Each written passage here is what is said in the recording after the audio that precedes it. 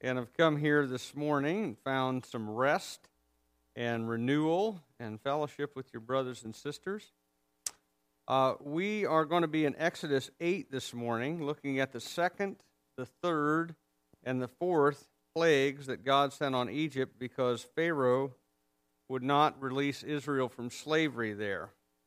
Pharaoh thought he was God and that Israel should be enslaved to serve him in hard labor. And on the other hand, the Lord, the real God, claims Israel as his people and wants them to be set free to serve him in worship. And so we've got this contest going on. But before we get into that, we want to take time to pray and take time to be set free to worship God here together this morning. So let's pray. And if you have any known sin in your life right now, now is a good time to confess that and be forgiven. And maybe you came this morning and you are not quite ready yet to worship God, but now is the time to seek the Lord and tell him that you want to worship him well. So let's take time to pray together and ask the Lord for these things. God, our Heavenly Father, we thank you that you are a God of grace, that you are a God who lavishes blessing not on the deserving, but specifically on the undeserving. That you do not show your love to us because we deserve it, but in spite of the fact that we do not. Father, I pray this morning that as with David, who prayed, "Wash me and make me clean," that if there's any sin present in my life, any present in the life of these your people, Father, that you would wash us and make us clean. You would cleanse us from the inside out as we confess to you right now.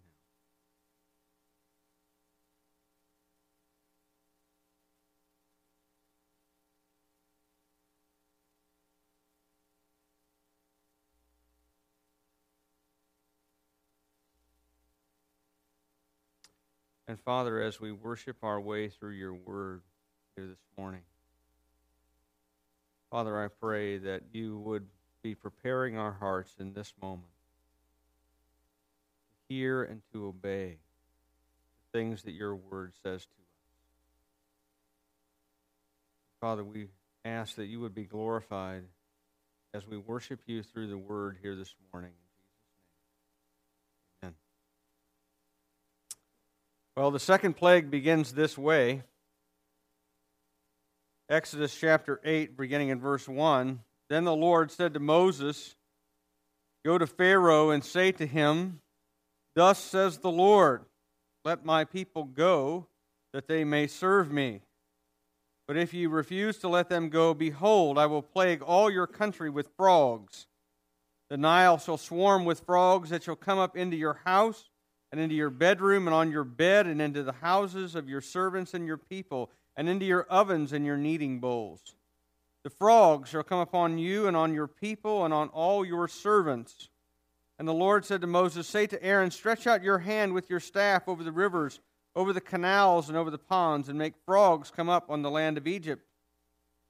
So Aaron stretched out his hand over the waters of Egypt, and the frogs came up and covered the land of Egypt. But the magicians did the same by their secret arts and made frogs come up on the land of Egypt. Then Pharaoh called Moses and Aaron and said, 'Plead with the Lord to take away the frogs from me and from my people, and I will let the people go to sacrifice to the Lord.' Moses said to Pharaoh, 'Please be pleased to command me when I am to plead for you and for your servants and for your people, that the frogs be cut off from you and your houses and be left only in the Nile.' And he said, 'Tomorrow.' Moses said, 'Be it as you say, so that you may know there is no one like the Lord our God. The frogs shall go away from you and your houses and your servants and your people. They shall be left only in the Nile.' So Moses and Aaron went out from Pharaoh, and Moses cried out to the Lord about the frogs as he has agreed with Pharaoh. And the Lord did according to the word of Moses. The frogs died out in the houses, the courtyards, and the fields. And they gathered them together in heaps, and the land stank. But when Pharaoh saw that there was a respite, he hardened his heart and would not listen to them, as the Lord had said. Now, the second plague is frogs, and we're not talking about a few frogs. We're talking about a lot of frogs. We're talking about frogs everywhere. When I was a kid, we used to catch toads and frogs and so forth, snakes. My brother and I, we were boys, right? That's what you have to do that as a boy. Keep your mother sane and keep her heart in good function, right? We had a frog that we caught, and we put it in a little Fisher-Price castle. Had a little dungeon in it, slid that gate down. And then we went to go check on it, and it was gone. And no one said a word for a week. And then we heard a blood-curdling shriek from the laundry room, and we knew, hide, Mom found the frog. And it was smashed flat on the laundry room. It had got up underneath a pile of laundry and then gotten stepped on, and dried there until the laundry was all up from the floor. And, like I say, you got to keep your mother's heart in working operation. So, in any case, this is not one frog. This is not a few frogs. This is frogs by the millions. All over, everywhere. This is frogs in your bedroom, frogs in your bed, frogs in your kitchen and in your dishes, frogs crawling up the walls and hopping down every street and hallway. And not just on every structure and road and path, but crawling all over everyone. The Nile has just stopped. Remember, the first plague was the Nile ran with blood for 7 days. And it stank. And it has just stopped. And now all of a sudden, you've got frogs. The air is hanging still with the scent of decaying blood and dead fish. And now you've got frogs everywhere. The only water you've had for 7 days has come from groundwater from digging new wells near the Nile. And now, mixed in with the smell of death, is the smell of frogs and slime. Frogs climbing on you when you try to sleep. Frogs in the bowls when you try to cook or try to eat. Frogs and frogs and frogs, and with them, a constant croaking. You ever sat out by a pond at night when the bullfrogs are really going, and there's only a few hundred of them, maybe at a little pond. This is everywhere, by the millions. You can't walk down the road without stepping on frogs. And all of their constant croaking, all their general amphibious nastiness is from one end of Egypt to the other. And every one of these plagues, and this one is no exception, is sent specifically as a rebuke to the Egyptian system of worship. And here it's a rebuke to the frog goddess Heket. She is the frog-headed Egyptian goddess of female fertility. Remember how old Pharaoh tried to curse Israel's fertility? Remember what he said? He said, take all your boy babies and throw them into the Nile. And now God repays the favor and says, you like fertility from the Nile? Okay. You want to make sacrifices to Heket of my people? Fine. We'll send forth frogs. You like to worship the frog goddess? We'll give you all the frogs you can handle and more. And notice the Egyptian magicians here in this little bit here. Verse 7. The magicians did the same by their secret arts and made frogs come up on the land of Egypt. The Egyptian magicians are able for the third time now to counterfeit one of God's miracles. But once again, all they're able to do is increase the level of misery. They're not able to make any frogs go away, but they're able to produce a few more, just in case we were short on the amount of frogs that we had. And so in fighting the power of God, they only make the plague worse. Now look at verse 8. Remember what Pharaoh said in chapter 5? When Moses went to him the first time, he said, what? I do not know the Lord. And now he has come to an understanding, because he says, plead with who? The Lord to take away the frogs. In other words, I now have a clue, at least, as to who the Lord is. Part of the purpose of all these plagues is that the Egyptians and Pharaoh and the people of Israel would all know that I am the Lord, and that I'm going to reveal to you my character and the fact that I am a God who punishes evil and who will not tolerate idolatry. And I'm going to show you that through these plagues. But he now realizes a little late that Yahweh is a God of power beyond that of him and his magicians, and that things happen in response to Moses and Aaron's prayers. And notice, too, that Moses gives Pharaoh the right of determining when the plague is going to end. And I think that's to teach Pharaoh that God not only has power to bring the plague, he has power to shut it off anytime he wants. So, Pharaoh, when do you want it to end? Well, how about tomorrow? Why tomorrow? I mean, that seems like idiocy. How about now? Right? I think what it is, honestly, I think Pharaoh is still stubborn. And I think he's buying time, hoping that there's no connection between God's power and the plague. But that isn't the case. And the next day, in response to Moses' prayer, all the frogs die in their place. Exactly in response to Moses and Aaron's prayers. And that should have been the final plague, because remember, Pharaoh has promised, I'm going to let everybody go. Worship the Lord.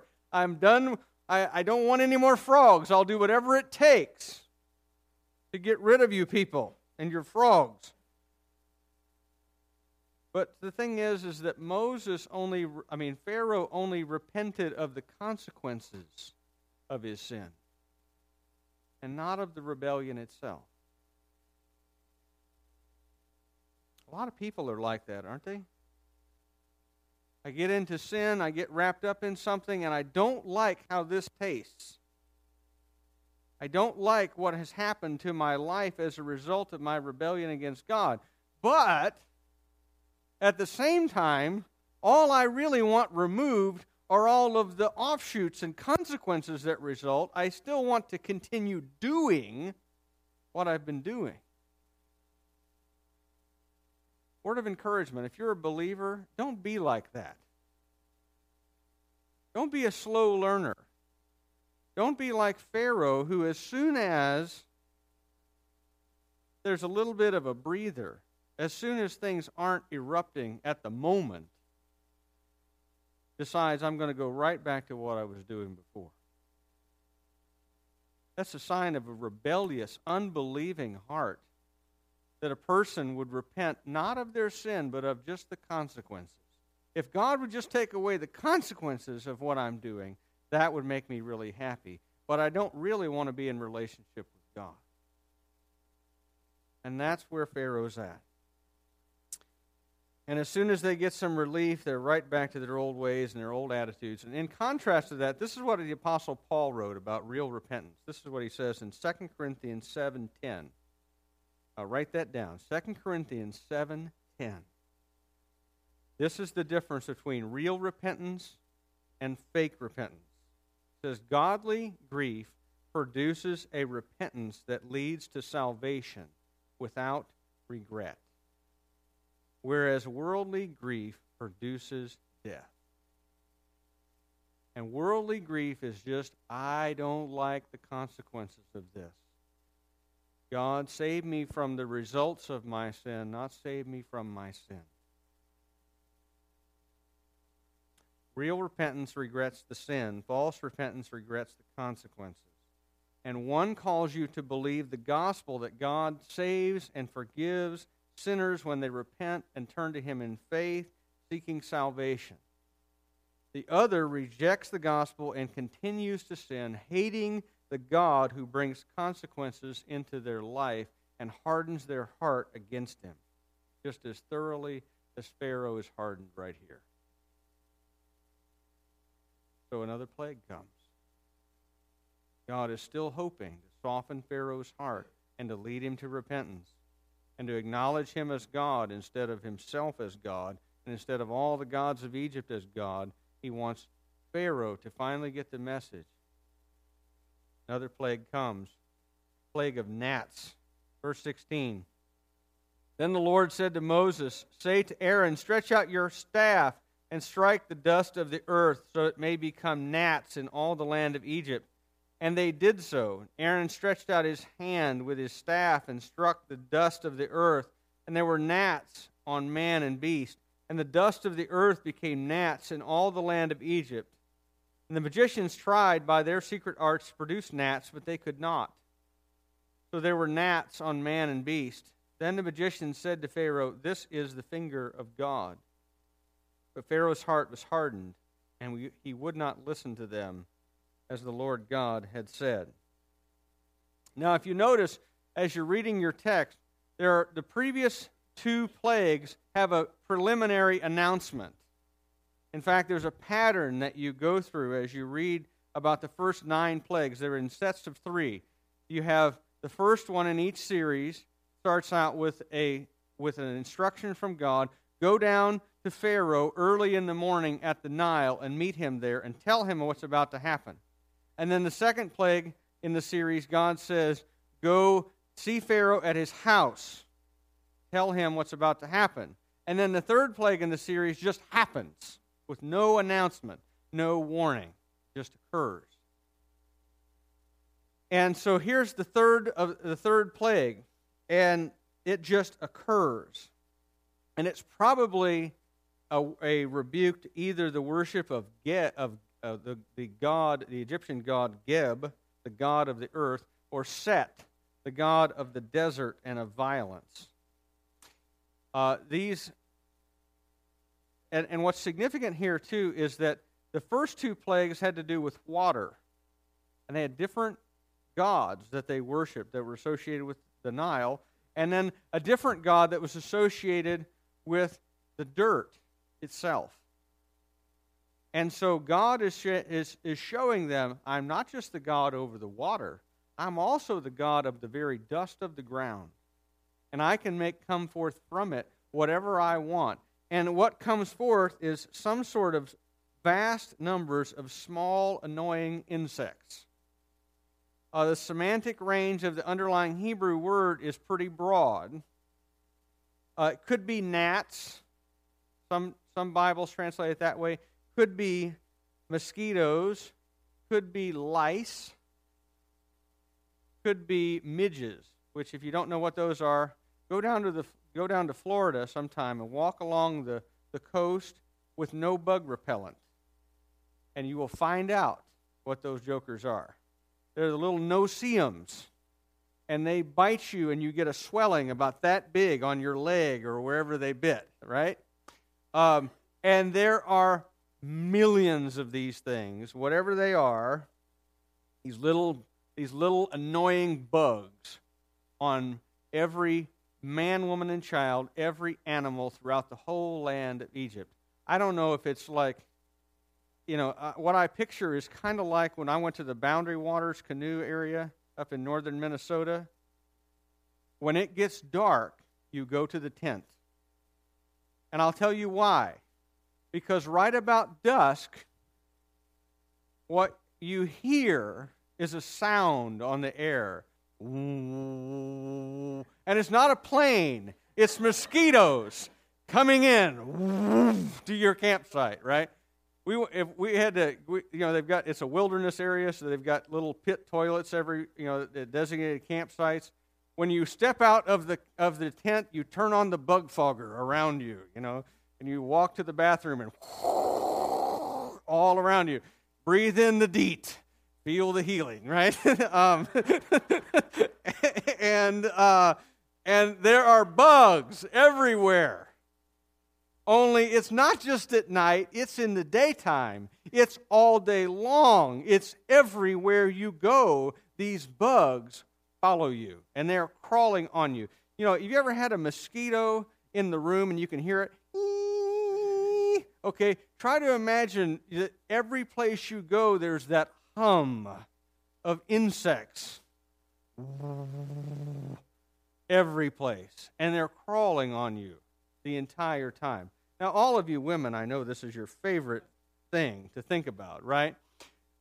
You men are thinking, I would be insane by about the third day, right? Swatting these things. And the Egyptian magicians try to do something about it, and they can't either summon more bugs or get rid of any. They're just oppressed like everybody else. And this time they confess, this is the finger of God. In other words, Pharaoh, wake up. But Pharaoh doesn't listen. The magicians know something about God's power, but Pharaoh still won't listen and obey, and another plague therefore has to come. It's the fourth plague, and it starts like this. Then the Lord said to Moses, rise up early in the morning and present yourself to Pharaoh as he goes out to the water, and say to him, thus says the Lord, let my people go, that they may serve me. Or else, if you will not let my people go, behold, I will send swarms of flies on you and your servants and your people, and into your houses. And the houses of the Egyptians will be filled with swarms of flies, and also the ground on which they stand. And on that day I will set apart the land of Goshen, where my people dwell, so that no swarms of flies shall be there, that you may know that I am the Lord in the midst of the earth. Thus I will put a division between my people and your people, and tomorrow this sign shall happen. And the Lord did so. There came great swarms of flies into the houses of Pharaoh and into his servants' houses. Throughout all the land of Egypt, the land was ruined by the swarms of flies. Then Pharaoh called Moses and Aaron and said, go, sacrifice to your God within the land. But Moses said, it would not be right to do so, for the offerings we shall sacrifice to the Lord our God are an abomination to the Egyptians. If we sacrifice offerings abominable to the Egyptians before their eyes, will they not stone us? We must go 3 days' journey into the wilderness and sacrifice to the Lord our God, as he tells us. So Pharaoh said, I will let you go to sacrifice to the Lord your God in the wilderness. Only you must not go very far away. Plead for me. Then Moses said, behold, I am going out from his servants. I am going out from you, and I will plead with the Lord that the swarms of flies may depart from Pharaoh, from his servants, and from his people tomorrow. Only let not Pharaoh cheat again by not letting the people go to sacrifice to the Lord. So Moses went out from Pharaoh and prayed to the Lord, and the Lord did as Moses asked, and removed the swarms of flies from Pharaoh, from his servants, and from his people. Not one remained. But Pharaoh hardened his heart this time also, and he did not let the people go.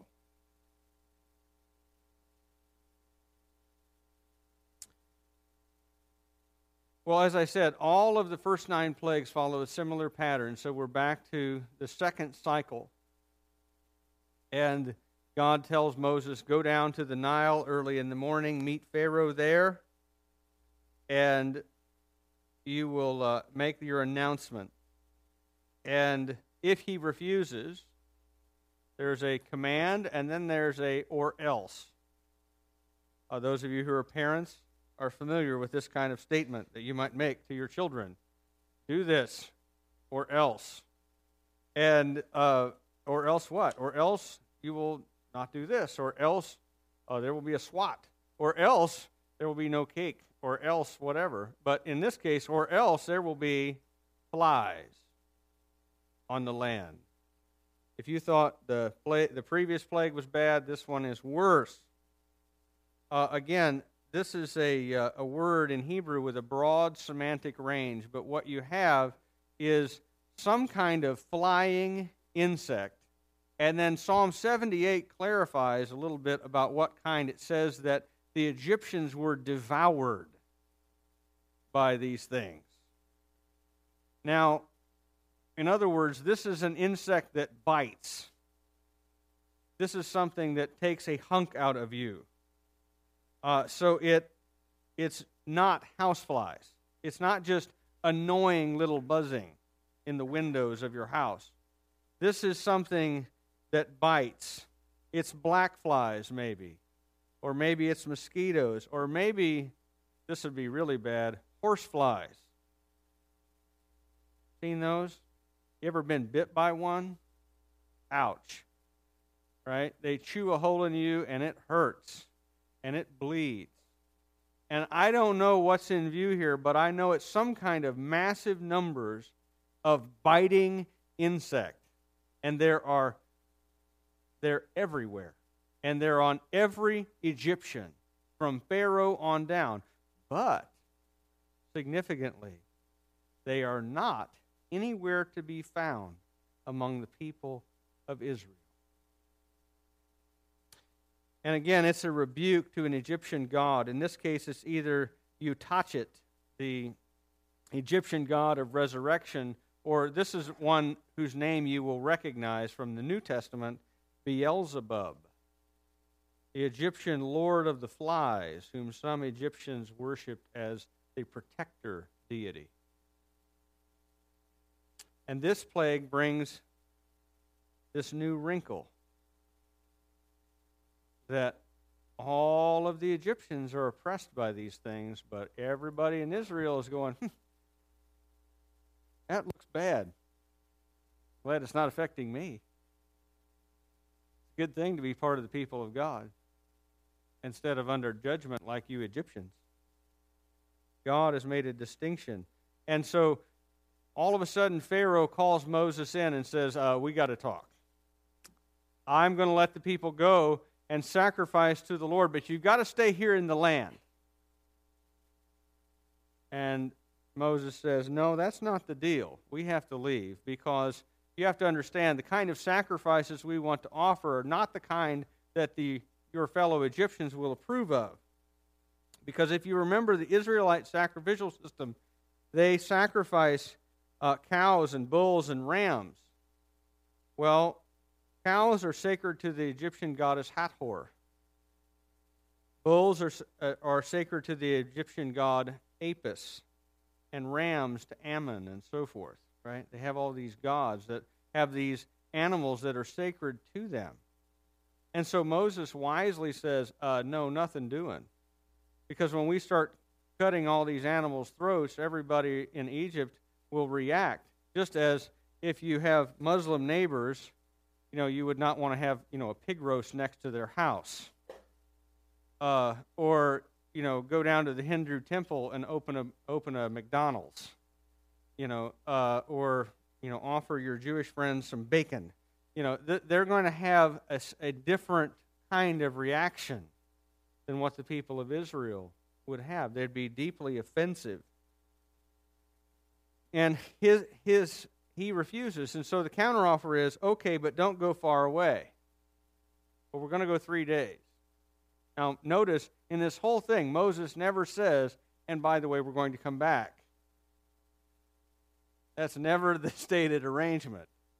Pharaoh assumes, I think, that they're going to come back, but Moses says, we're going to take a 3-day journey.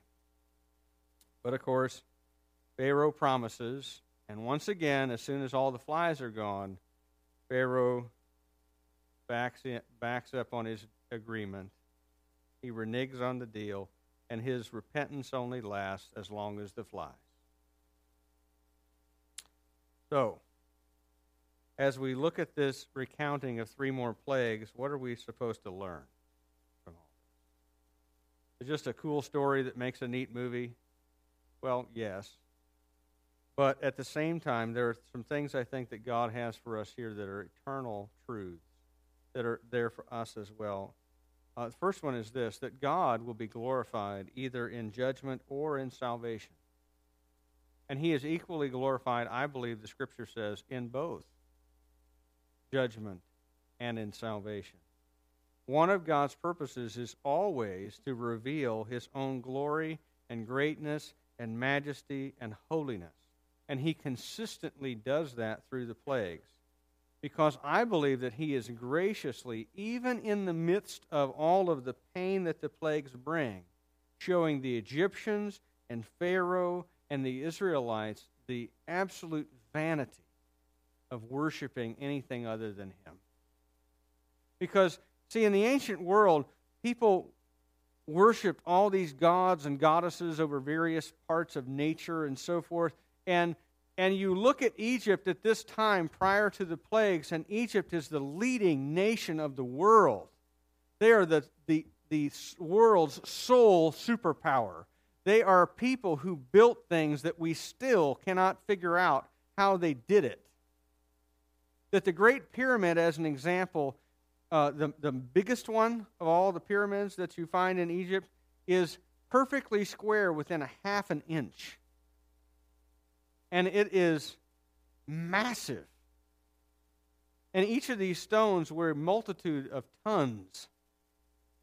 And this was in a day prior to cranes, prior to power tools, prior to any of that.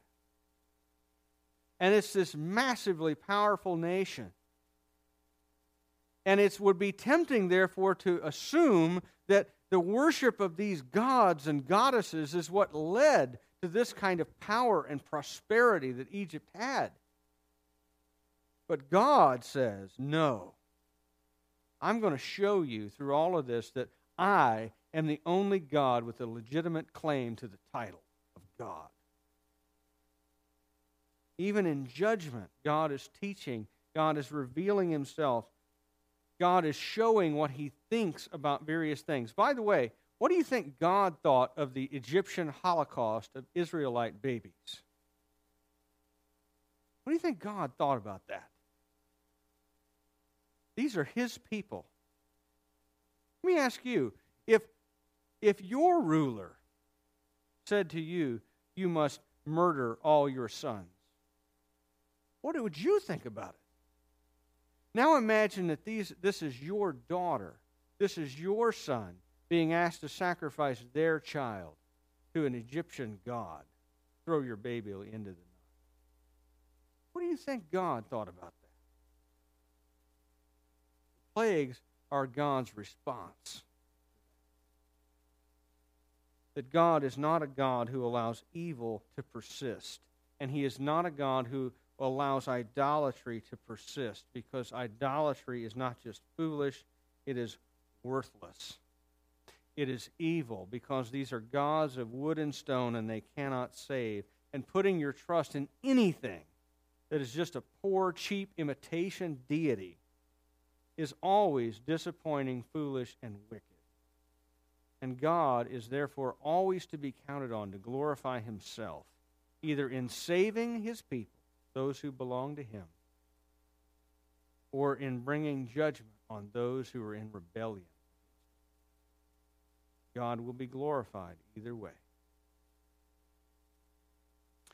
Second thing, real repentance includes not just regretting the consequences of the sin, but turning from the sin itself. Pharaoh is only ever sorry, and we're going to walk through this whole story and all of Pharaoh's stuff. And all of the times where it says Pharaoh hardened his heart again, Pharaoh hardened his heart again, Pharaoh's heart was still hard. Pharaoh wouldn't repent even at this. Pharaoh was still hardened. And by the way, in case you were curious, Pharaoh is still hardened because he's only ever sorry for the results of his sin and never for the sin itself. And he's never really repented of his sin, only the destruction his sin brings. And real repentance regrets both. Real repentance when you really confess to the Lord what you've done. You regret not only what it brought into your life, but the fact that it brought a separation between you and God, and you cannot rest until that is closed. You've got to be sorry, not just for the act of rebelling, but also turn away from the sin that led to that rebellion with every ounce of Spirit-filled, grace-empowered effort I can. And number 3, God makes a distinction between His people and the unbelieving, with all the other plagues following the third one. When God judges, He makes a distinction between His people and the unbelieving. It's the fourth plague, beginning with the fourth one. And it's true with Noah, remember? God makes a distinction between Noah and his family and all the unbelieving world other than him. God makes a distinction with Lot and his family out of all the people of Sodom and Gomorrah. God makes a distinction with Rahab. Out of all the wicked people of Jericho, He saves Rahab and her family. Puts them, by the way, in the lineage of Jesus. God makes a distinction between the remnant of Israel who survives the exile and the massive numbers of people who did not. God makes a distinction between His people, the church, and the unbelieving world at the rapture of the church in 1 Corinthians 15 and 1 Thessalonians 4. And also at the final judgment. God makes a distinction between and a separation between His people and the unbelieving. So the question comes, which side of that wall are you on? Are you part of God's people, or are you an Egyptian? Are you an unbeliever? Are you someone who does not know the Lord and who will be separated from Him and from His people one day for all eternity if nothing changes? You don't know for sure where you would go when you die. And by the way, the statistics are all in. 1 out of 1 dies. True story. We all are going to face death and then the judgment one day. And the issue is, the fundamental question of all of human existence is, are you part of God's people or are you part of the unbelieving? And if you are part of the unbelieving, let me assure you that just as surely as the plagues fell on Egypt, that eternity apart from God is worse. And it is coming just as surely as they come for Pharaoh in Egypt. And so let me urge you also to repent and believe the gospel. To turn away from the way you've been going, living your own life, worshiping yourself and everything you're doing in life as God, and turn toward the living God.